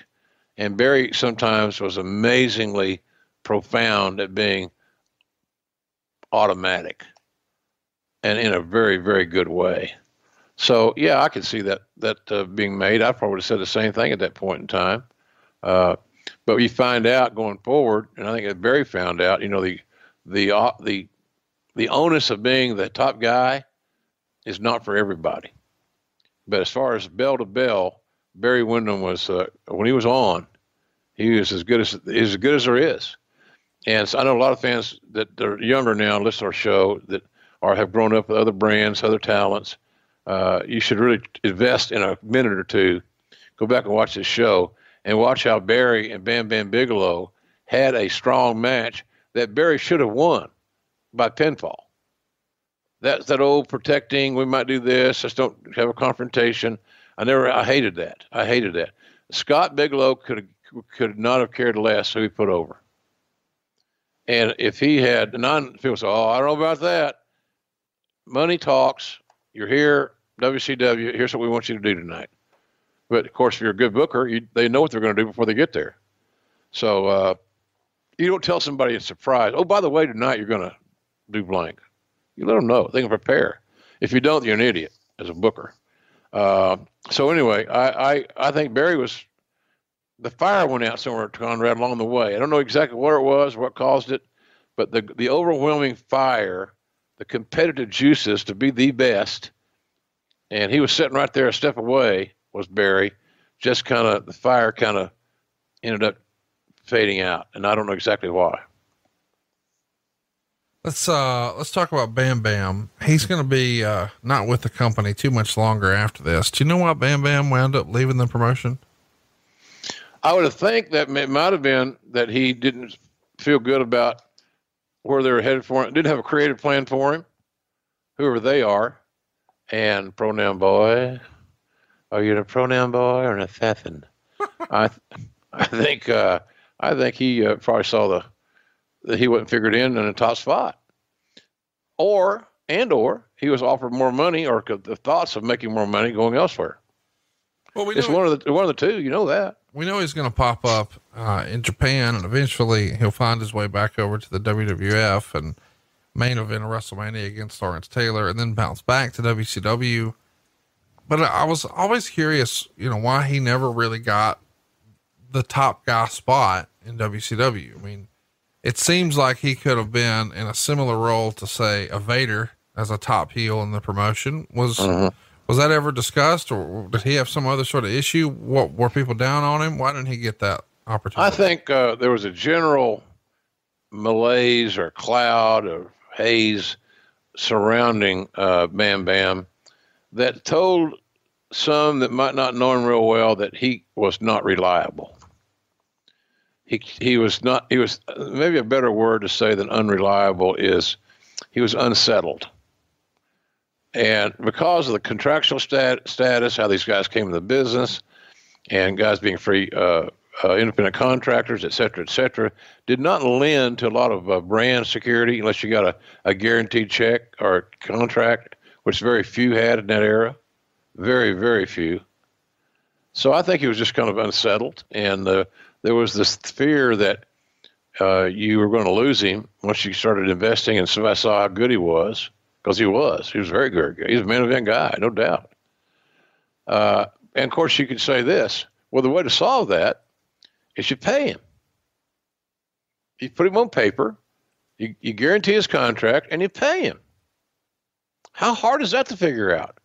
But because of the indecision, the short-sightedness, not looking at the big picture, you don't toss away 300-plus pound athletic super heavyweights with a tattooed skull. I'm sorry, folks. You just don't do it. We're in the land bigger than, in the land where the land of the giants, bigger than life characters, the bigger than life costumes, and all that stuff. And he was everything in that package. You don't let that guy leave. And you say, well, I don't know what we're going to do with him. Well, they'll go figure it out, you fucking idiot. You know, how about that? So that's what I would think. You know, he saw that. He felt it. And he's been around, a street smart guy. Asbury Park, New Jersey. He's been around the block. He just decided, I see the handwriting on the wall. I'm going to go where I can make guaranteed money. And Japan was offering guaranteed money. And they had great success with foreigners like Stan Hansen and Dr. Death coming in and making an impact. Big guys. So Crusher Jerry Blackwell got a run or two, several runs there. They liked size there. Because they can, when you beat the guy that's bigger than you, as a Japanese competitor, you're bigger in your home country. You're a bigger local hero, national hero. So that's all those guys were doing. So he was valuable in that regard. So it was just the lack of foresight and big picture planning, and I'm sure somewhere along the way, Conrad, some goddamn politics rubbed their head. And of course, in the booking world, unless you're the owner, you can't impeach these bastards.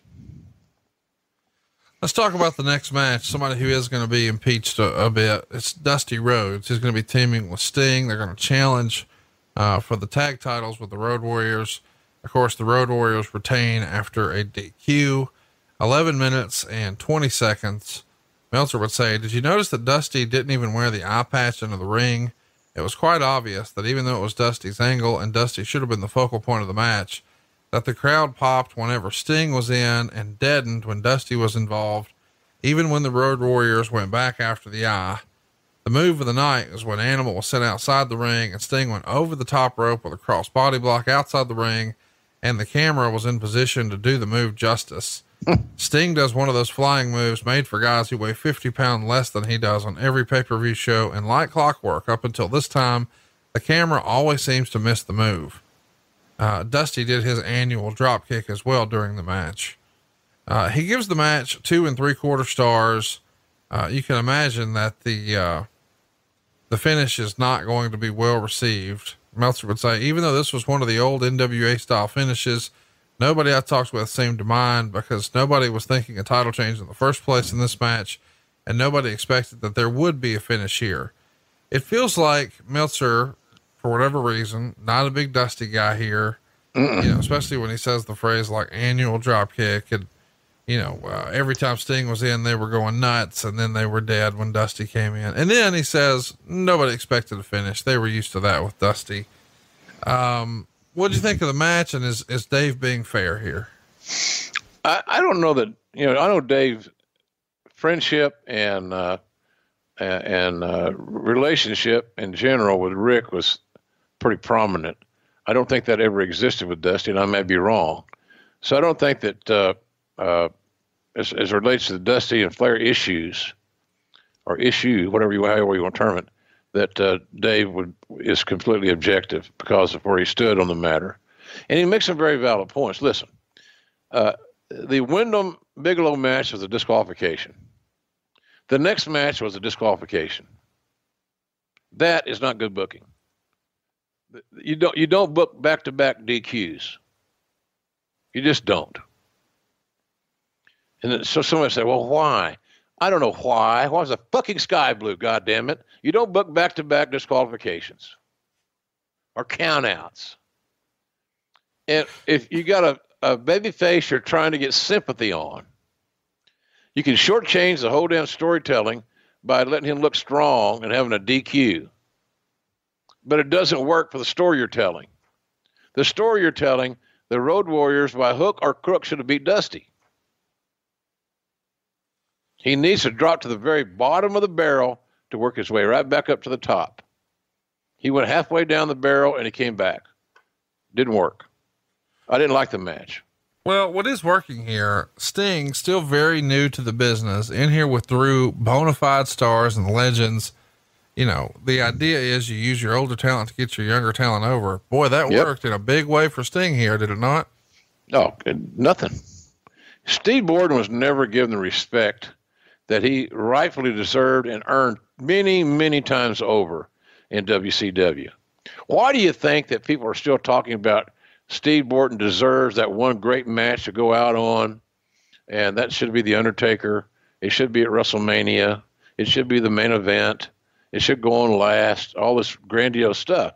And look, I would be for any of that. I love both Mark Calloway and Steve Borden are two of my best friends. If they both believe they could have a great match on today's standards, on their standards of today, then have at it. But I don't know that what the audience's expectations are going to be, and they may be unfair expectations. But in any event, Sting was never given his due in all the years of service, in my opinion, in WCW. And yes, he made a lot of money. And yes, they paid him a lot of money. But career-wise and just the feel of the game situation, he didn't get a great shake there at WCW more often than not. Yes, sometimes, yeah. But more often than not, he was taken for granted. And I think that's wrong. Let's get to our main event. Before we do, I want to ask Road Warriors, once upon a time, most over team in the biz, and now they're heels. Did you like them as heels? What did you think about their heel turn? Did you prefer them as babies? What would you have done? Babyface team. Here's the thing. They didn't beg off. They didn't cheat. They didn't regroup. They were not the kind of guys that are going to bump 3 or 4 big spots for a comeback. So why do I need them to be heels? It's the same promo. Nothing changes. I mean, nothing changes. So why, if nothing's going to change, then why are they changing characters? Because we ran out of things for them to do. Look, here's what you do. The Road Warriors are not everyday talents. They were not everyday talents. God bless Mike. And hey, by the way, I heard James Laurinaitis on a Sirius XM radio this last weekend doing some NFL sideline reporting. Did a nice job too, by the way. I guess he listened to all those Hawk and Animal interviews all his life, and he just got to where he was a wordsmith. So I liked them better as baby faces, and he put them in there, and he put them in their category. Now you can fluctuate within the category, you can tweak the category, but they're in a spot. The spot is they're an attraction. They're shorter matches, basically high impact shit. They control one time, they make one big comeback, and they go home. Trust me, that will work. And it won't work every week, but I don't need to see them every week. But keep them in the arena that they're best suited to be good at. Is my point. And I didn't think being heels and doing what heels did in that era as pro wrestling villains was ever going to work for them. Never. Why should I hate them? I don't understand why I should hate them. What did they do? Oh, they poked Dusty in the eye with a spike. Well, that's just Dusty. They'll be back. They'll fight about it. There's no heat there. So I'd rather, your question, directly, baby faces all the way. Let's keep it moving here. Let's talk about our main event. Pretty controversial match here. Ric Flair and Lex Luger. As we said, once upon a time, it was rumored this was supposed to be Rick Steiner. Instead, he becomes TV champion here. Well, will Lex Luger become the world champion?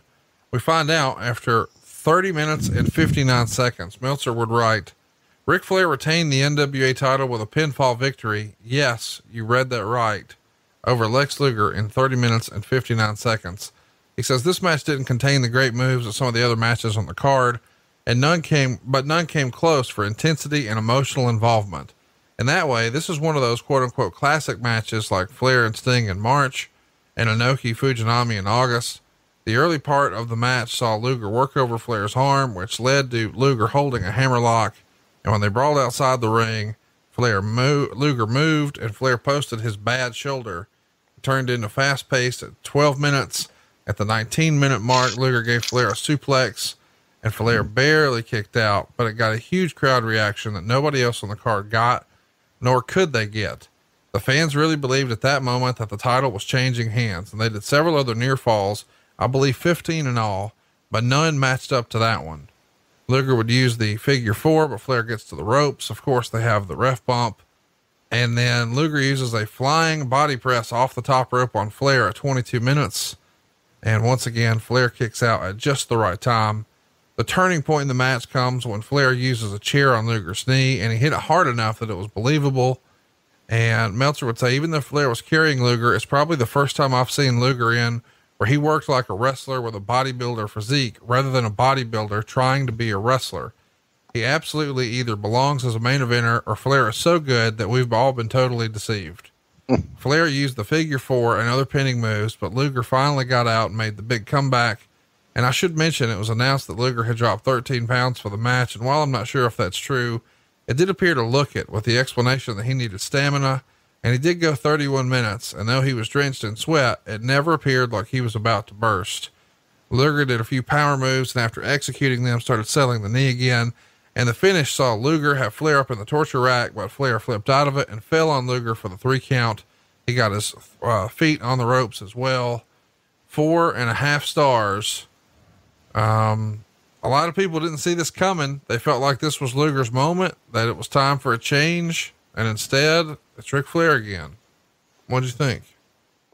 Well, it's not that hard to explain. Look, Luger got a short change to some degree. If he had been made champion on this night, it might have worked out fine because he was just where he needed to be.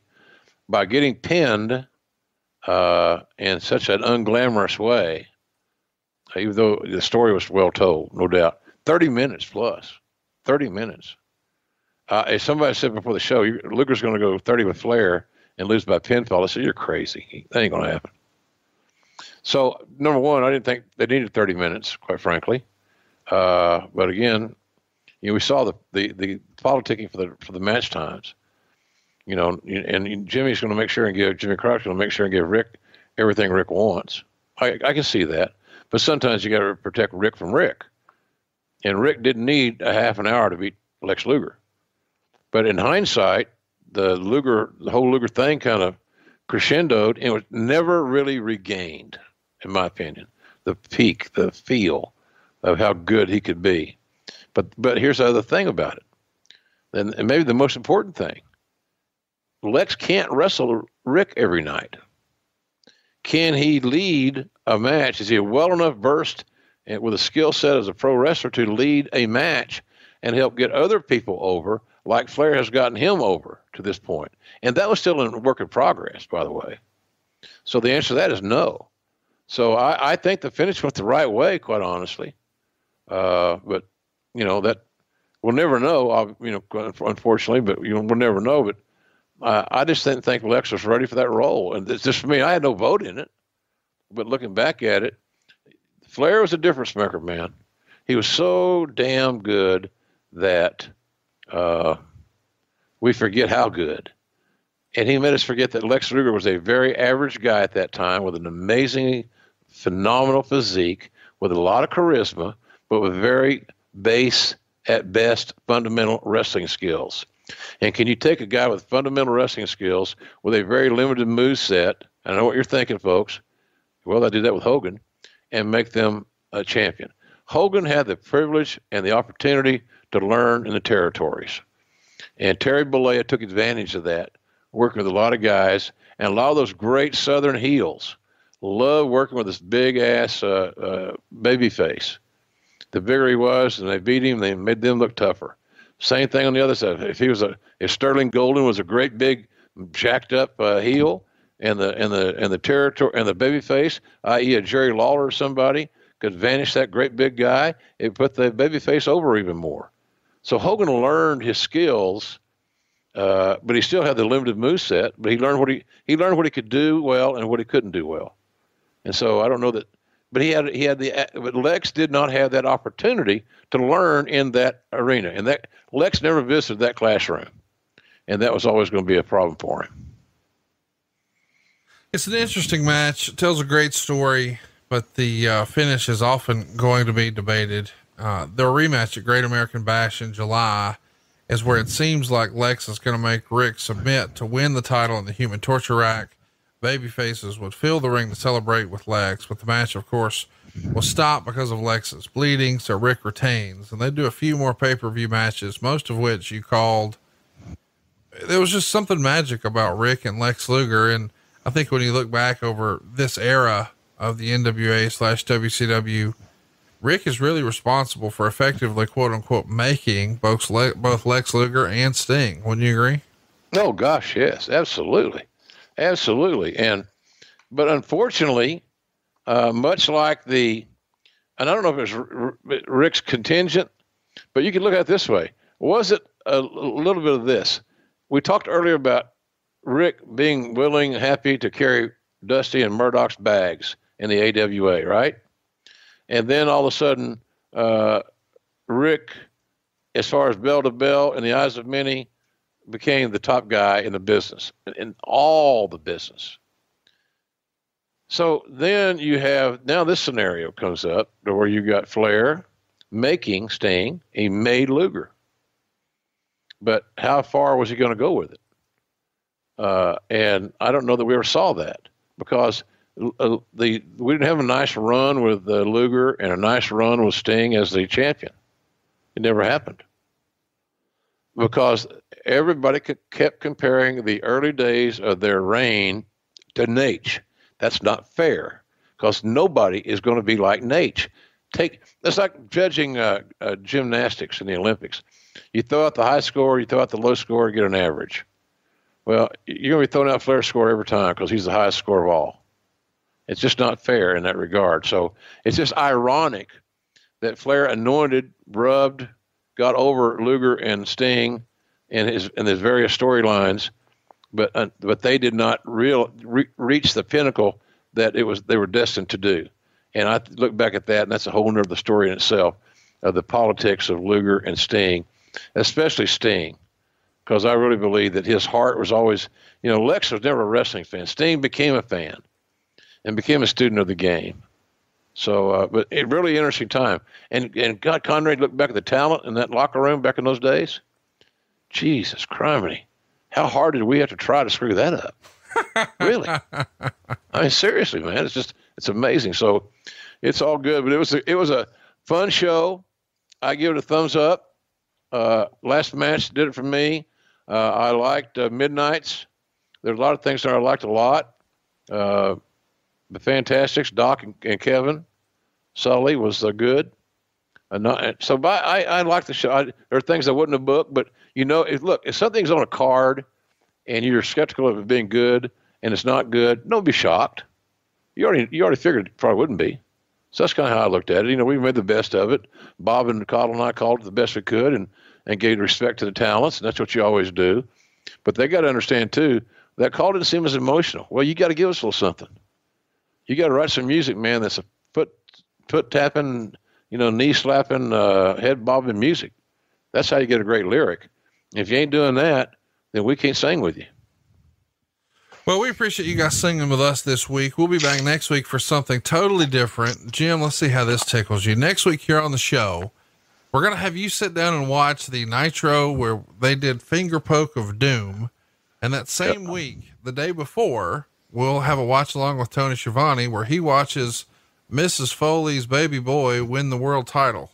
So the very show where he said, "Oh, that'll put some butts in the seats," he'll watch, and then you get to watch what they presented that night. That's a fun idea. The voice of Raw watching Nitro and the voice of Nitro watching Raw. Come on. Yeah, it would be good. Well, I like it. I've never seen that show, so it'll be new programming to me. And we'll have some fun with it, no doubt about it. We could gut and quarter everybody we want. We could rebook the territory.